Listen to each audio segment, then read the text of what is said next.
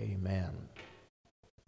We've been talking about authority and the keys of the kingdom. Last week we talked about authority, and I want to deeper in Numbers chapter 30. We'll read the first 5 verses there. Numbers 30 and chapter verse 1 through 5. Then Moses spoke to the heads of the tribes concerning the children of Israel, saying, This is the thing which the Lord has commanded.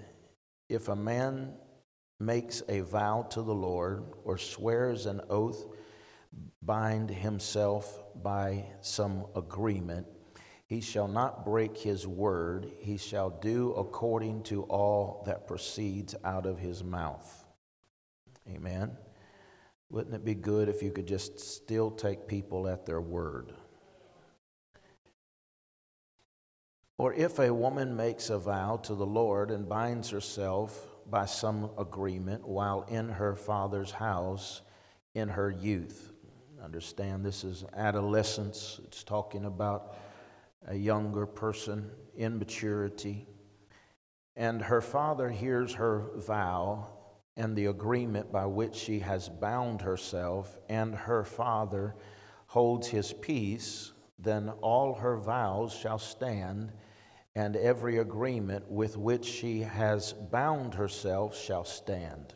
But if her father overrules her on the day that he hears, then none of her vows nor her agreement by which she has bound herself shall stand, and the Lord will release her because of her father's overruling her. Amen. I want to talk to you this morning for a few minutes on the subject and the thought of authority, but in particular, how that authority destroys the curse. Authority destroys the curse.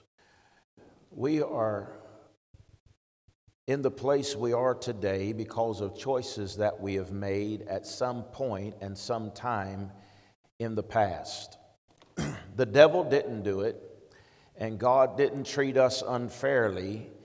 We had to choose either to agree with the enemy or to agree with God. And that is how we got to where we are today. I could not choose my family, but I could choose whether I would be blessed or I would be cursed. The blessing or the cursing doesn't have a zip code. It isn't because you live in a certain place you're blessed, or because you live in a place that you're cursed. It doesn't have a zip code. You've got to get sick and tired of being sick and tired, because there comes a time when even a fool gets tired of getting beat up every day. Amen. You can't afford to spend all of your time dealing with the lack that is in your life.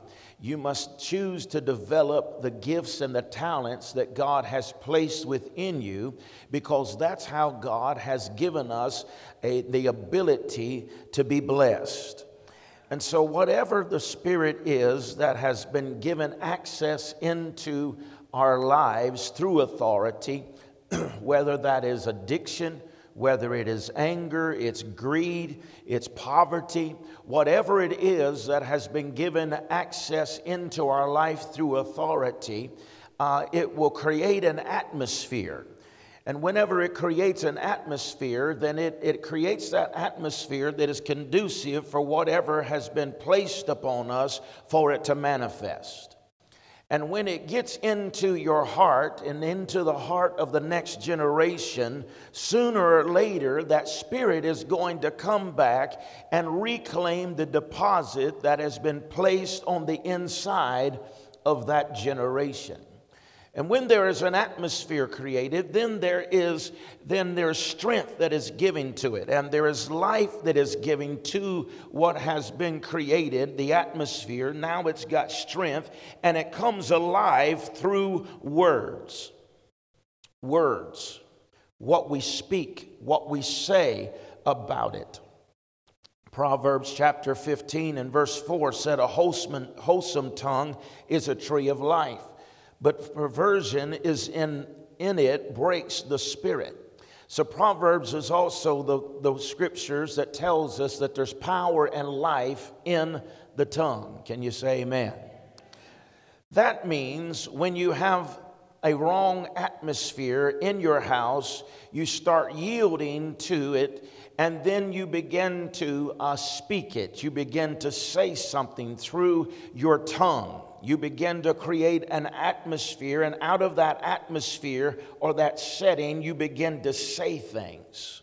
And it is through that you begin to tear people down. You begin to even people that are close to you. Husbands tear down the spirit of their children. Wives tear down the spirit of their husbands. And then you don't care who you tell off, right? And when you get in this atmosphere, it is given life through your words that come out of your mouth.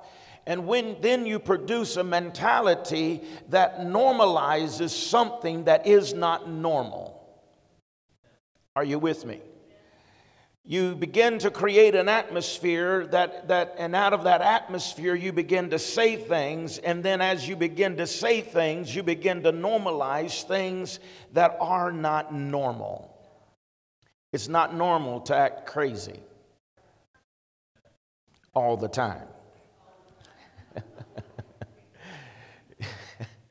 It's not normal to do a lot of things that we do today. You know, I could go off on a rabbit trail here and say all kinds of things that are not normal that we have normalized today, right? And concerning the church, one thought comes to me: it's not normal to come to church just once a month. I mean, you know, we got work and we understand those kind of things, but it's become normal. I scratch my head wondering how people decide when they're going to come to church. You know, whenever our house, Johnny, the atmosphere was, it's Sunday, you going to church. You didn't even have to think about it. Sunday, you going to church, because that was what was normal in our house, right? And so, but we've normalized things like that, and we have allowed these things to begin to infiltrate into another generation. Now you say, what's wrong with that, Pastor? Well, I'll tell you what's wrong with that. Whenever we do not put priority on the house of God, the next generation don't even think it's in. All you got to do is come on Sunday and Easter, Christmas and Easter. Because there is no value in coming to the house of God. We've normalized something that's not normal, right? Now, if you're married, how does that work for you? You just go home 2 times a year. See how that works for you, right?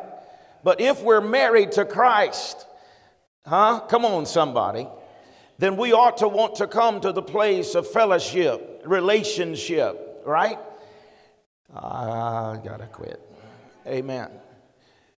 But we normalize things that are not normal in an atmosphere that we begin to speak into and talk about those things. And now you grow up and being convinced that it's okay, that it's all right. You begin to be convinced that it's all normal to have strife in your house. It's normal to fuss and to fight and to flip out and trip out, and all the time these things are going on. And that may be your experience, and a curse makes you normalize your experience. Well, everybody's doing it. No, not everybody's doing it, right? It's not normal for you to go out and drink away your paycheck, right? But when you've been raised in that atmosphere, you yield yourself to it until it becomes normal for you to do something that's not normal. Amen. And then that strong man stands at the door of that mindset, and then you begin to expect the mindset of failure. You begin to expect the mindset of defeat, and you allow that to become your normal. And then you never live that you believe that you can overcome. You never live that you believe that you are the head and not the tail. You never believe or expect that you can succeed. And even when opportunities arise, you don't even take the opportunity or the chance to see if you can have victory because of the mindset that is upon you. And you choose to live the curse the enemy has placed you in and over your life. And you say that it's just the way that it is. Right? Until something happens to break the stronghold or the mindset off of your mind. Now, the reason that I say this so strong is because I'm trying to break somebody out of a prison this morning.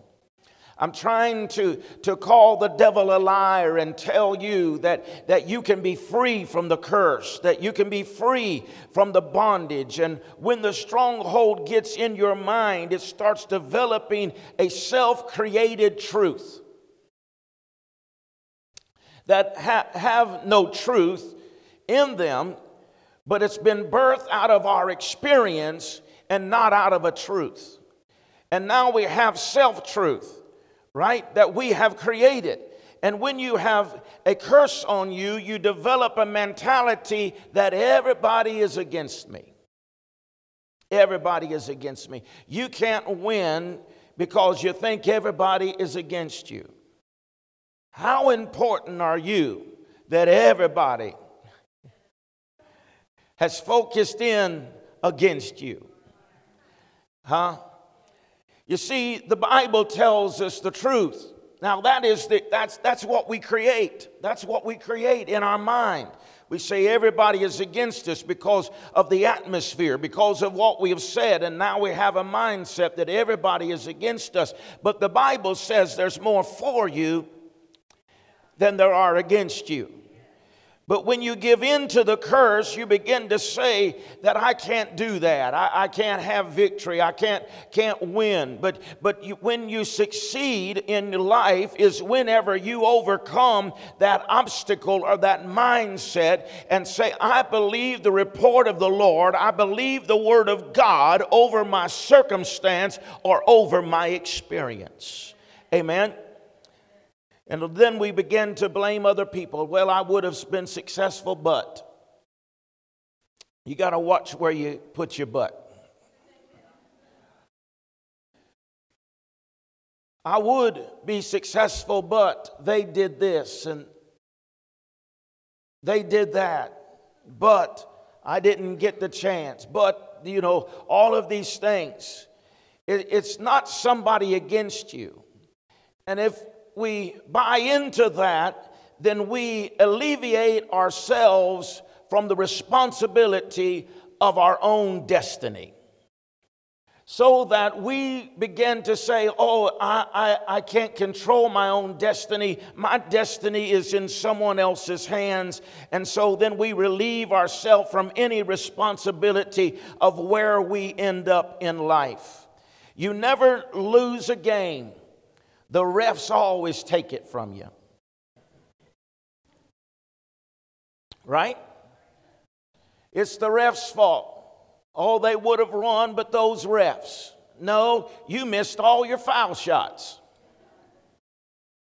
Right? Well, the power company's turned off my power. No, they didn't turn off. You didn't pay the bill. Right?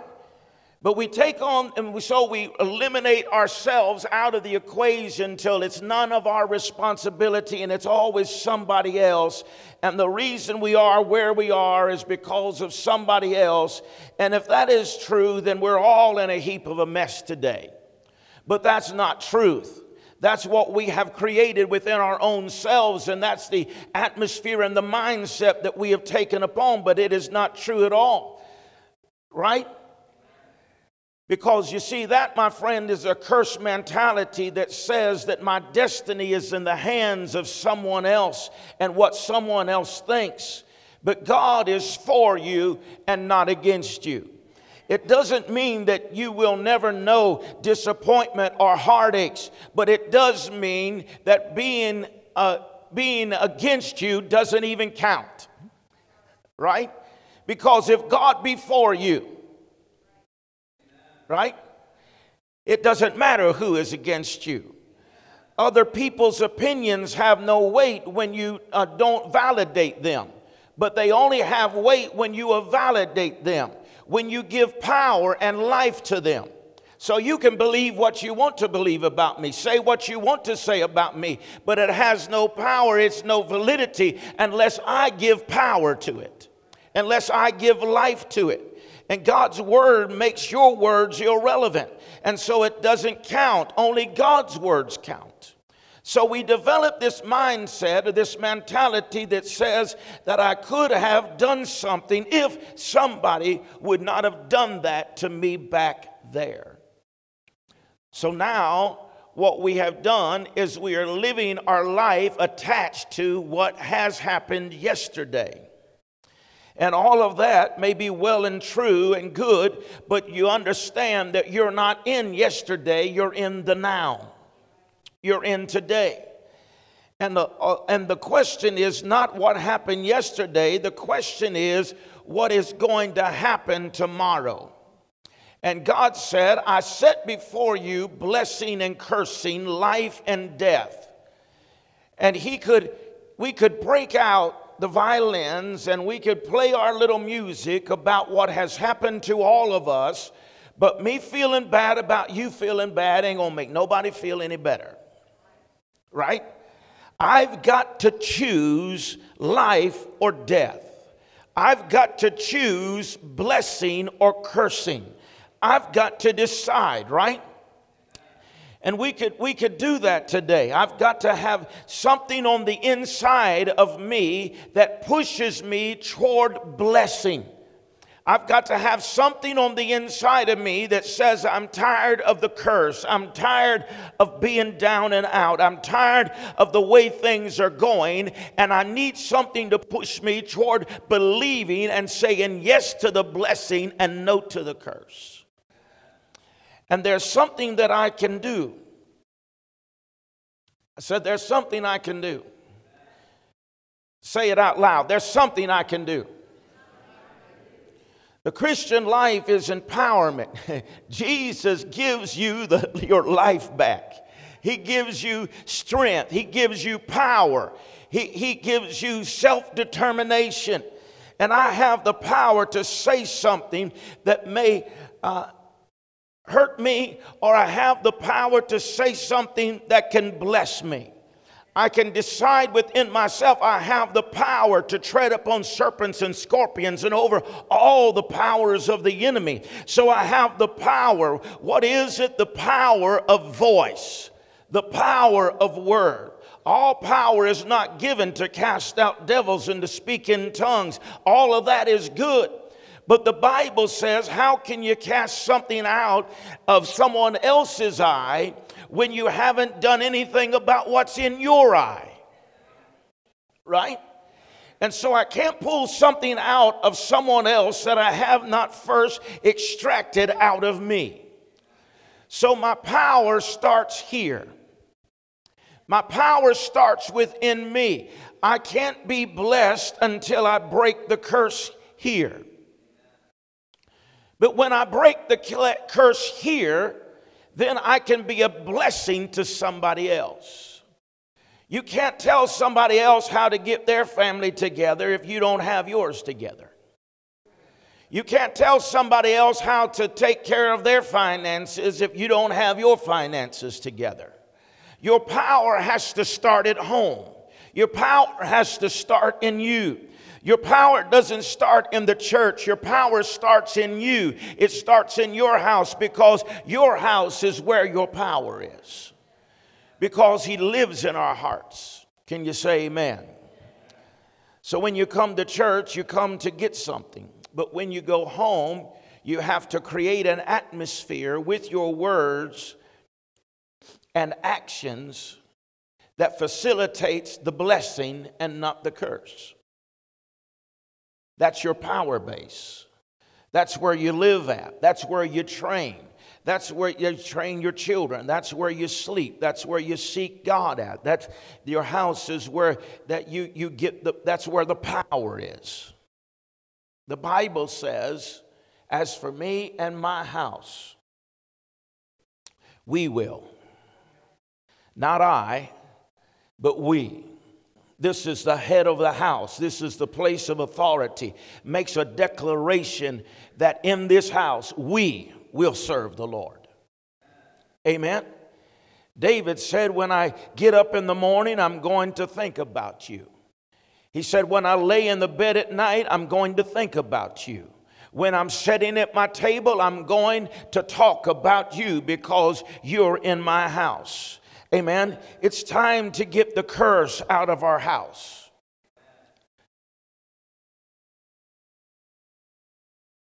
Perverse thoughts out of our house. You've got to get those negative words out of your house. There's a lot of people that come to church and the curse is so prevalent upon them because they don't know how to respond in a godly atmosphere.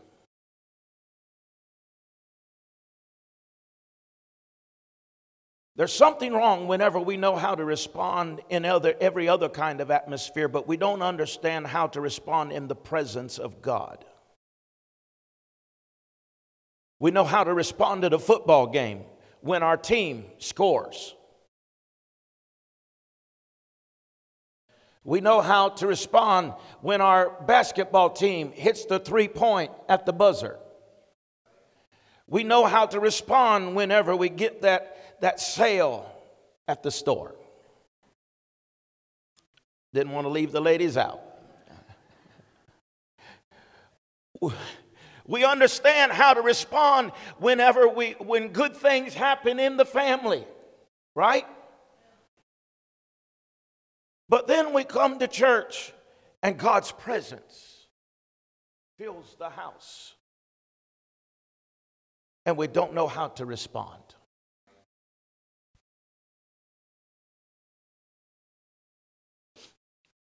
We are leaving a generation behind.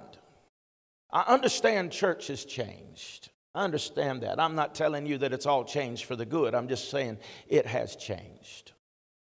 And I understand that the weightiness and the heaviness and the kabod of God has seemingly, it isn't even desired or wanted in the church much anymore.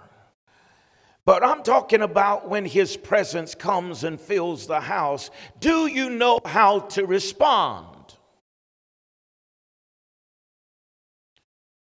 Most of the time, whenever the presence of God is revealed and His glory fills the house, many people just check out because they don't know how to respond in that kind of atmosphere. That tells me there is no atmosphere in our house. That tells me no worship is going on in our house. That tells me that we don't have a real relationship with God outside of a building, outside of this house, because we've allowed the things of the world to infiltrate into our house, and even our kids are scared when the presence of God shows up. We ought to be ashamed of ourselves in the Pentecostal church whenever the power of the Holy Spirit begins to flow and our kids get scared to death. We ought to be ashamed of ourselves whenever the presence of God gets so heavy upon an individual that they can't stand any longer and they fall prostrate in the presence of God, and it freaks people out. You don't have to amen me. I know I'm right. There ought to be something within us that says this is not right. Amen. There is something wrong with us when we know how to respond at a ball game, a boxing match, a worldly concert. We know how to respond everywhere but in the house of God. Man, our kids don't know how to respond to the presence of God. It's a curse. Because you can take them anywhere else and they know how to act up. Right? They know how to respond.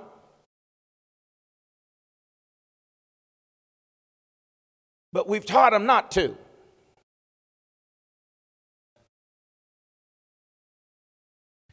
Because you got to teach a kid not to respond. You watch a little kid, and you can put some music on, and they'll go to dancing. If they can't dance, they'll clap. If they can't clap, they'll stomp their foot. It's true. Because they're going to respond to it, because nobody has yet told them you don't supposed to act that way. Don't be emotional. That's the reason why when Jesus is about to die and all of his disciples are gathered together, all the mature men, they were sitting there at the table, all prim and proper. But John, he was the youngest, and he'd fall over on Jesus' chest and begin to weep. And because he was young, nobody had told him, you ain't supposed to act that way. You're not acting like a man. It's quiet up in here today. And we have done away with the expression in the church. Now, it's okay to do it at the ball game. It's okay to do it here. It's okay to do it. Just don't worship. Don't get emotional. Don't bring your emotions to church. And we've created an atmosphere that has told another generation that this is just a place to come and to have a social event and to have a little good music and a good little talk and socialize, and we go home and it's no different than the Moose Lodge. But the devil is a liar. We cannot afford to allow the enemy to steal it from us. Are you hearing me? We've got to wake up and say we're not going to live under this curse any longer, but we're going to teach a generation how to worship God. Amen. You may say, well, I've never one time told my kids not to be vocal or be emotional at church. No, but they watched you. Amen. I ain't trying to be ugly. I'm just trying to be real. Amen. 50% of what we do is because we've seen somebody else do it. Right? And people, we experience the presence of God, but when the presence of God comes, what do? We sit there like a Missouri mule eating briars. Right? We don't want anybody to know that we feel this feeling. We don't want the expression. We don't want to, nobody else is doing it, so what? This is your God. This is your relationship. He's been good to you. He's been good to me. So I ought to show forth the praise of him who has called me out of darkness into his marvelous light. I shouldn't be ashamed of the God. If I'm ashamed to praise him here, my God, I'll never live for him out there. This is a safe place. And if you can't worship God in a safe place, you'll never have a testimony on the workplace or in the schoolhouse or in the mall. You'll never be able to do that. You've got to break that curse off of your life and say, I am going to bless the Lord at all times, and his praise will continually be in my mouth. It doesn't have to be a pressure cooker of his presence. All I need is a hint, a scent of his goodness, his grace, his glory, and I will lift up my voice. I will clap my hands. I will dance my dance because he has been good to me. Somebody give him praise here this morning. Our young people need a teacher to show them how to live holy, how to worship, how to tithe, how to be good. Amen. Just be nice. I mean, that ain't normal anymore. Just be nice, right? Teach them how to worship. Be an example before them. When God created them, they were fine, because when God created them, he created them free. And I just explained to you, that's the reason why they dance. That's the reason why they clap. That's the reason why, because they respond to presence. Amen? So what happened to us? We got calloused. When we was first saved and we felt just the scent of his hint of his presence, tears would fill our eyes. Our hands would be extended. our voice may not be so loud, but we would thank him somehow, and there would be an expression of gratitude because he saved us out of a horrible pit. But then through the years, we become callous. Through the years, we feel his presence, but we don't really acknowledge his presence because it ain't that heavy. And we have to wait until something super duper extraordinary happens before we can even say, thank you, Jesus.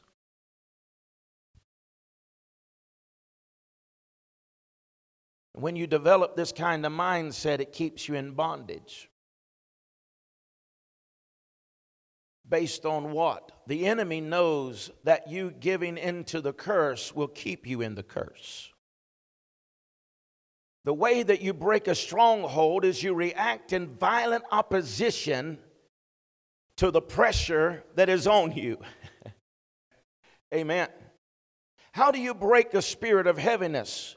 You put on the garment of praise. When you praise God, you break the spirit of heaviness. Amen. But you have to push against it with a heavy praise. It isn't just a little, when you've got the spirit of heaviness on you, just a little kumbaya ain't going to do it. You got to be strong. You got to be militant. You got to come at that thing with the same force that it's been coming at you, right? How do you break the spirit of poverty? You do it by being a giver. Amen.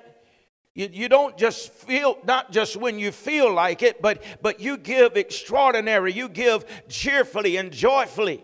And then God said, I'll turn your captivity around and you will love me with all of your heart and your children after you. Glory to God. Right? You have to resist the stronghold by an action that is against it. You have to push against the curse, right? There's something that you can do about it. You're not a victim, you're a victor. Even if it looks like that you're losing, you've got to hold on to what is true. And if you're not going to praise God, and if you're not going to give God his tithe, and if you're not going to create an atmosphere in your home, then you will be defeated. But you still are not a victim. You have chose to be cursed. Amen. But today God said, I set before you life and death, blessing and cursing. Choose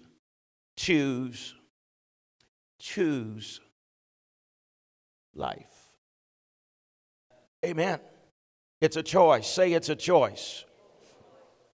When I begin to normalize wrong behavior and develop a stronghold to accommodate it, then there is a mindset that the people create that hold them in their own bondage. That's just the way I am. That's just the way the world goes. It's somebody else's fault. I guess somebody else just got it better than I've got it.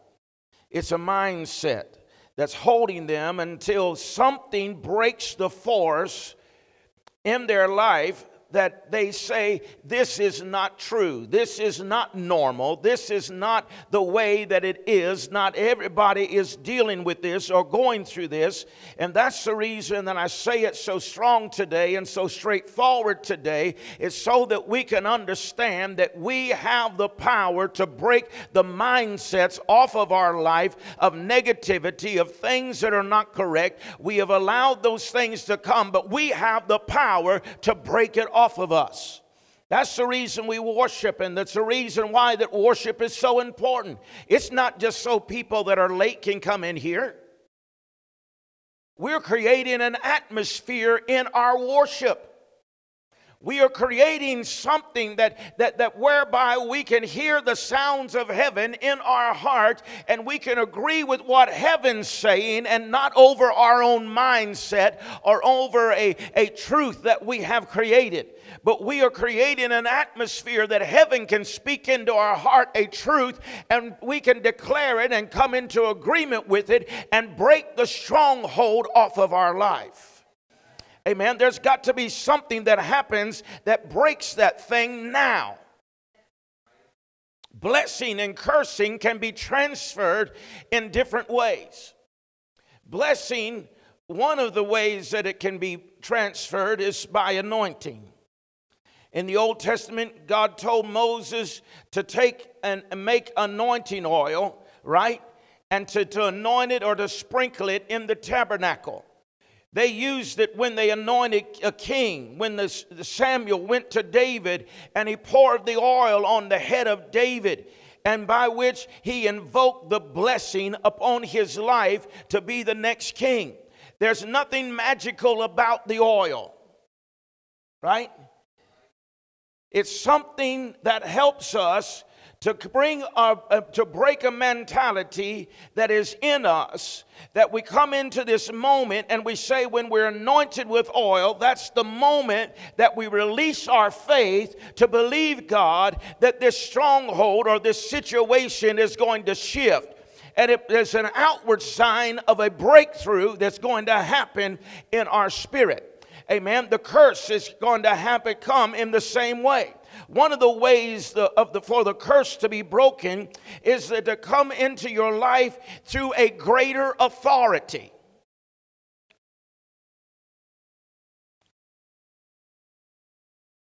The curse can be broken off of your life through a greater authority than the power that holds you. The only thing that the devil understands is greater force. From the days of John the Baptist until now, the kingdom of heaven has suffered violence, and the violent take it by force. You can't negotiate your way out of a curse. If you leave me alone, I'll leave you alone. No, that don't work. You can't break generational curses that has held your family for years by a little quiet prayer. Right? You can fuss, you can kick, you can fall out in the floor at home, and you come to church and you can't open your mouth. This is not a funeral home. This is not a library. Huh? Even though we come here and we learn, this isn't a library. This is a place of participatory services whereby we participate in the lesson so it gets in us and we learn more that way. How many know you learn more when you participate? Amen. And when we participate, we retain it. It gets inside of us. And God says that I don't want you to just come to my house and be a quiet mouse, but I want you to let the world know how good I have been to you. Amen. You've got to have something stronger down on the inside of you than what is holding you down. So what must happen is some kind of authority must come, because many times a person can get so bound until they don't know how to get themselves out of it. So God blesses. Blessing is He moves through the channels of authority. And by an authoritative decree over a person's life, the power of the curse can be broken. I don't know how we lose people when we talk like that, because I've just spent the last 20 minutes establishing the fact that the curse can get through to you through a decree. And if the curse can get to you through a decree, someone has to speak the blessing. And the curse can be broken through a decree. But it's not just anybody. It's somebody that has authority over you. When you grow up, it's your parents. Right? You leave the home, and then when you go out on your own, it's mostly secular authority. But when you come to church and you get saved, and God gives you a pastor. Now, if you don't have a pastor, then I don't know what you are yet. But when you really get saved, God's going to give you a pastor. And part of the reason that he gives us pastors is because they have authority to speak, to invoke, and to release, to activate, to impart into our lives. I remember reading the story of Dad Hagin. Dad Hagin, of course, they call him Dad Hagin. He was Kenneth Hagin Sr., and he was a great man of God. And one time he had released after he had retired or released the church to his son, and somebody came to him and told him that their husband was deathly sick. And he said, oh, okay. They thought, he would pray a prayer or he would do something and all of that. And he said, oh, okay. And he goes to his son and tells him that this husband is near death. He's had by the doctors a death sentence. And so what he does is he picks up, Junior picks up the phone and calls his wife. This husband is in a state that he can't even talk. And he says to his wife, he says, who does your husband call me? She said, well, what do you mean? He said, who does your husband call me? He said, well, he calls you pastor. He said, oh, good. He said, now I have the authority to break the curse. And he prayed over the phone, and that man got up out of the deathbed.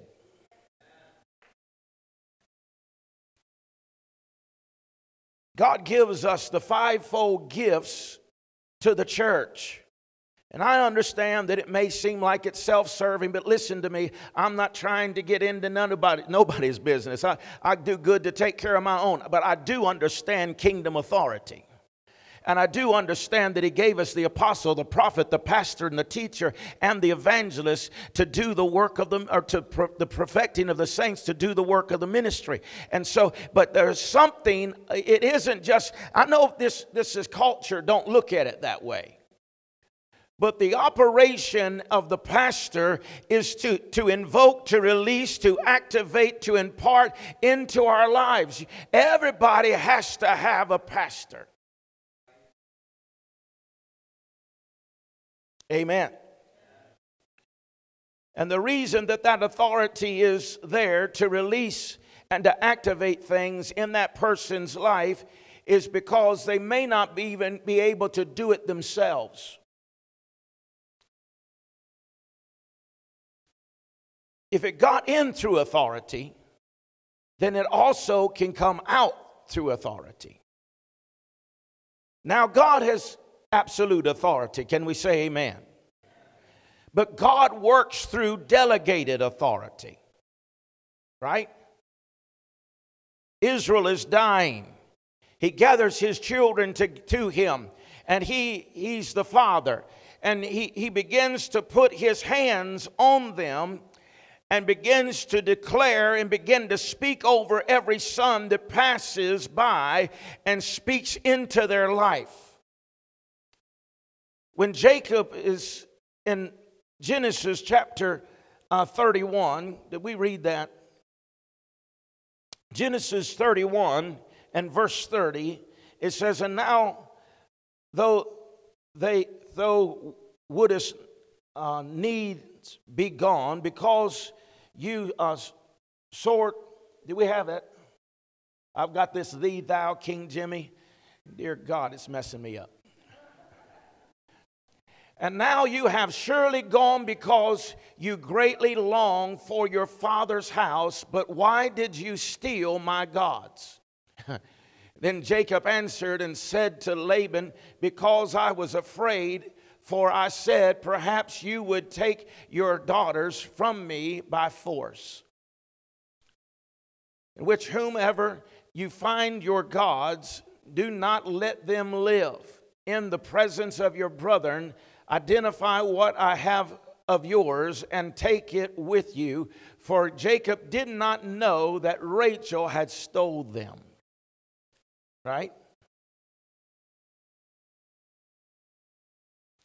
When Jacob is leaving Laban, and what Jacob did not know was about Rachel is that Rachel had gone into her father's house and taken his little pagan god that he worshiped.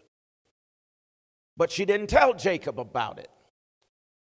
She took the sins of her father, watch this, into the next generation and hides it, but Laban knows it's gone. So when you come to church, you come to get something, but when you go home, you create an atmosphere for those words to be facilitated of blessing and not curse, right? It's time for the curse in our house to be broken. Perverse thoughts, all of these things, they have to be broken.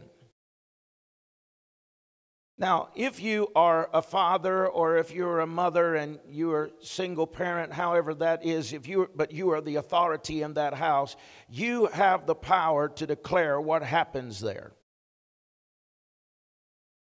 Amen. You have the power to declare what happens there. So you have to be the watchman over your house. Don't let other junk in. I know it sounds old-fashioned, but you got to be real. We got so much mess going on in our nation today. You watch the TV. Used to be, you didn't even, I was amazed a few weeks ago, the language that's on regular television. You wouldn't have heard that when I was growing up. You could be safe in knowing that was what was coming into your house by the way of television, that it was okay. But you can't do that anymore. Because demons are figuring out ways to control your children before they get into adulthood. Pastor Charlie was telling me the other week about how that pornography is targeting, I think, 6-8-year-old, something like that. 7-8 years old. That's their target.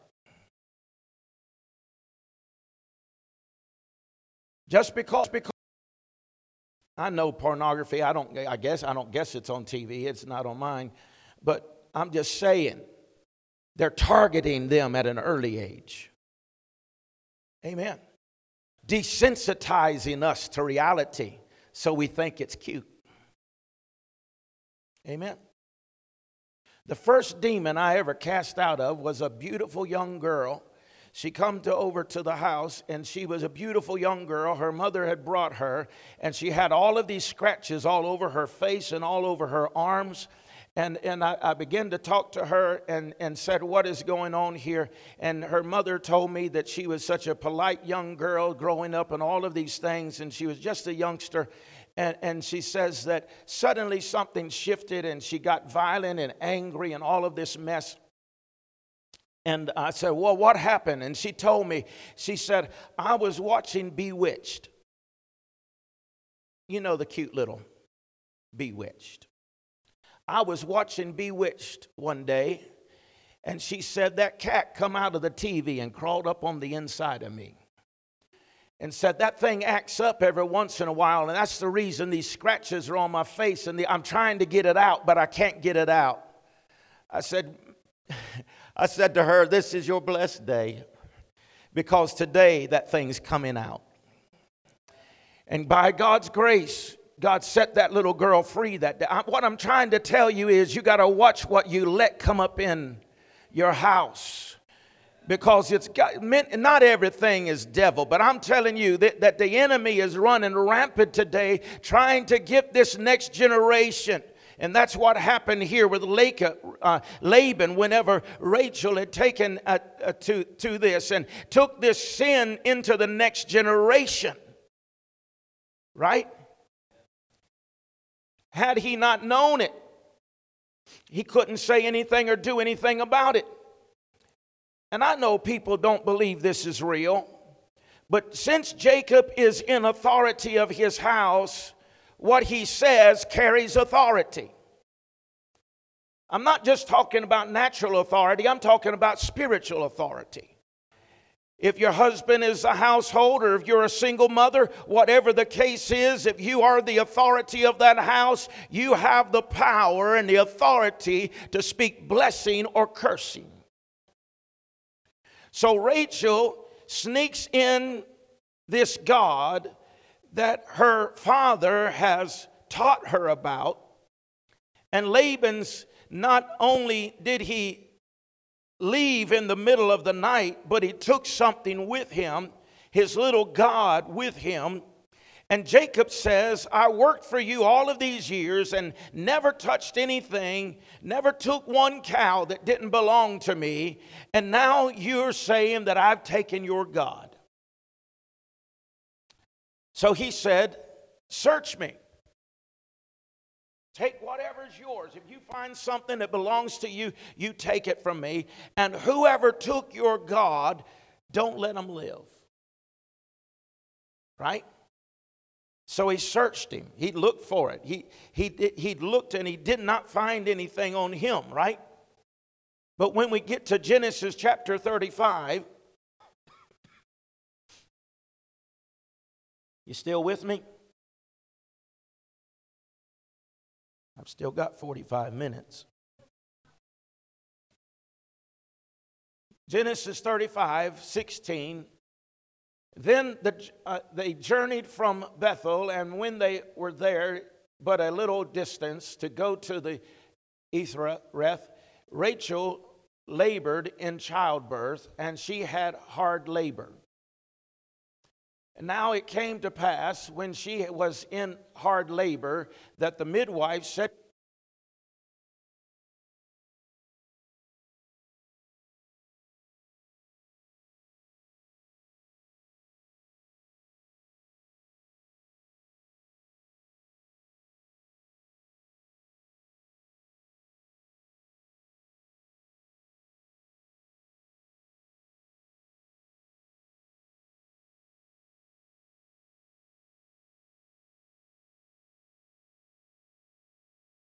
of that house.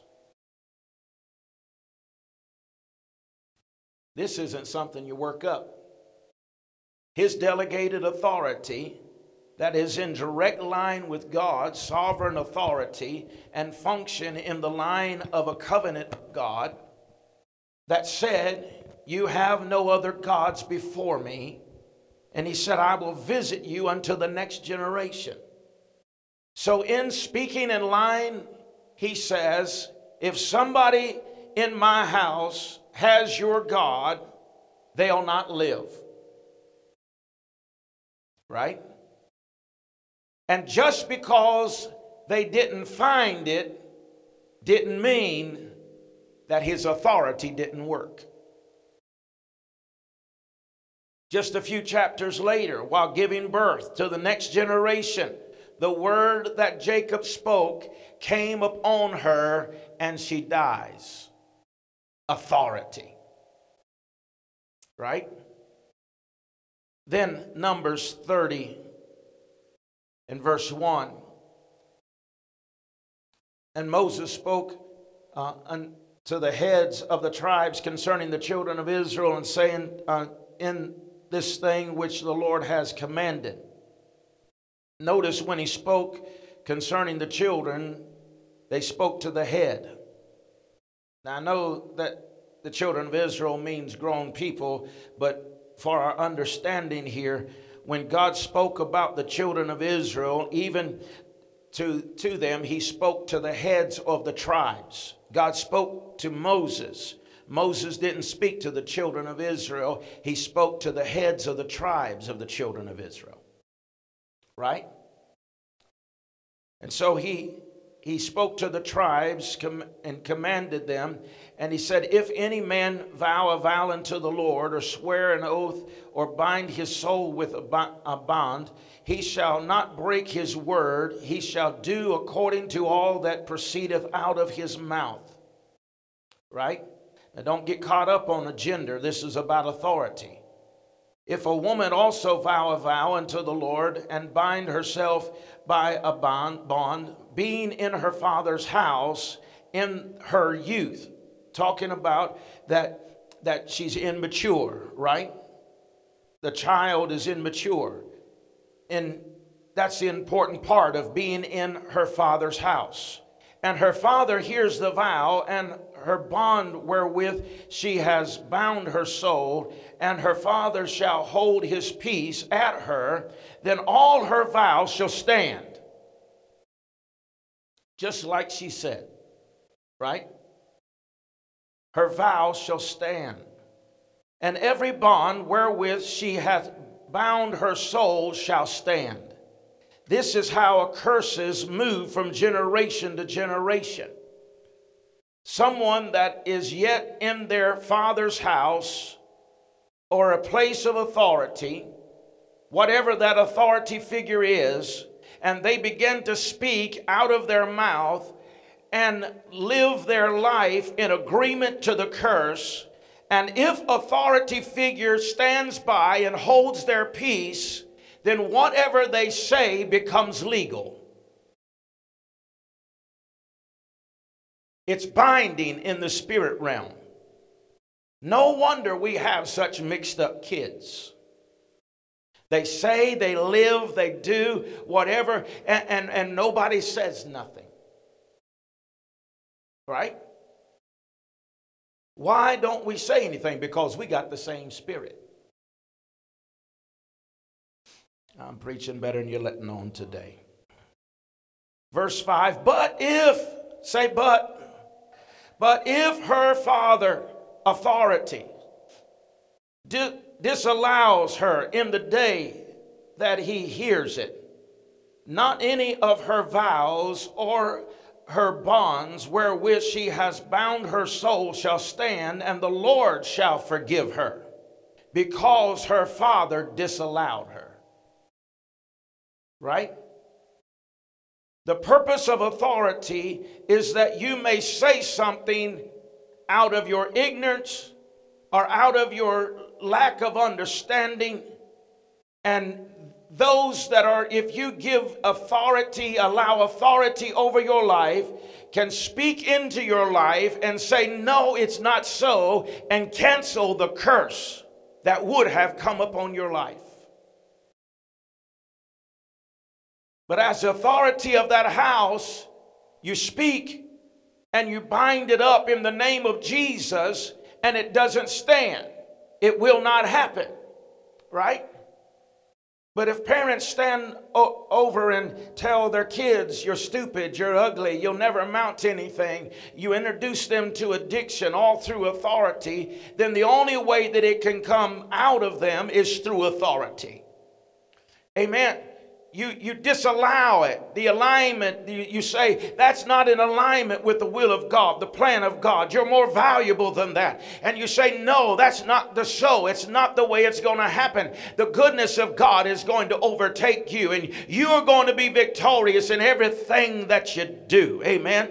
There may be many people that are dead spiritually on the inside because they got into something wrong, and they came from their father's house, and they bought into it, and it brought death instead of life. But the good news of the gospel is that if you will hear the word of God and you will receive the person of God, that divine authority, delegated authority, can speak forth truth into your life and destroy that yoke and remove that burden, and the curse will be canceled off of you and generations to come. Amen. It may not be for everybody, but it's for somebody. Amen. I said it may not be for everybody, but it's for somebody. I understand. I'm not a fool. I'm not ignorant. I know I ain't the sharpest pencil in the box, but I know I'm not everybody's pastor, but I'm somebody's pastor. And for those who are pastor, I'm their pastor, I'm going to release the blessing of God over your life today. Amen. Amen. Stand with me today. I want you to raise your hands this morning toward heaven. Father God, in the name of Jesus, I stand as the pastor over this house, as a fathering spirit over this congregation. And I disallow and I cancel and I render powerless the curses over people's lives, the curses that have got in through generation to generation, the perversion, the depression, the intimidation, the miscarriages, the arthritis, the diseases that have come upon your people. In the name of Jesus, we cancel it today. You foul, ungodly spirit, I hear the Spirit of the Lord saying it is disallowed. I cancel it now. I break its hold and I release people from the curse in the name of Jesus. I release them from feeling like the world is against them. I say the blood of Jesus is against you, and you must go now and loose your hold upon this people in Jesus' name. They will be free to be saved. They'll be free to love. They'll be free to be whole. They will be free to experience the goodness of God and reveal His glory through their lives. In the name of Jesus, I say be free, be saved, be delivered, and be blessed in Jesus' name. Hallelujah. Hallelujah. Hallelujah.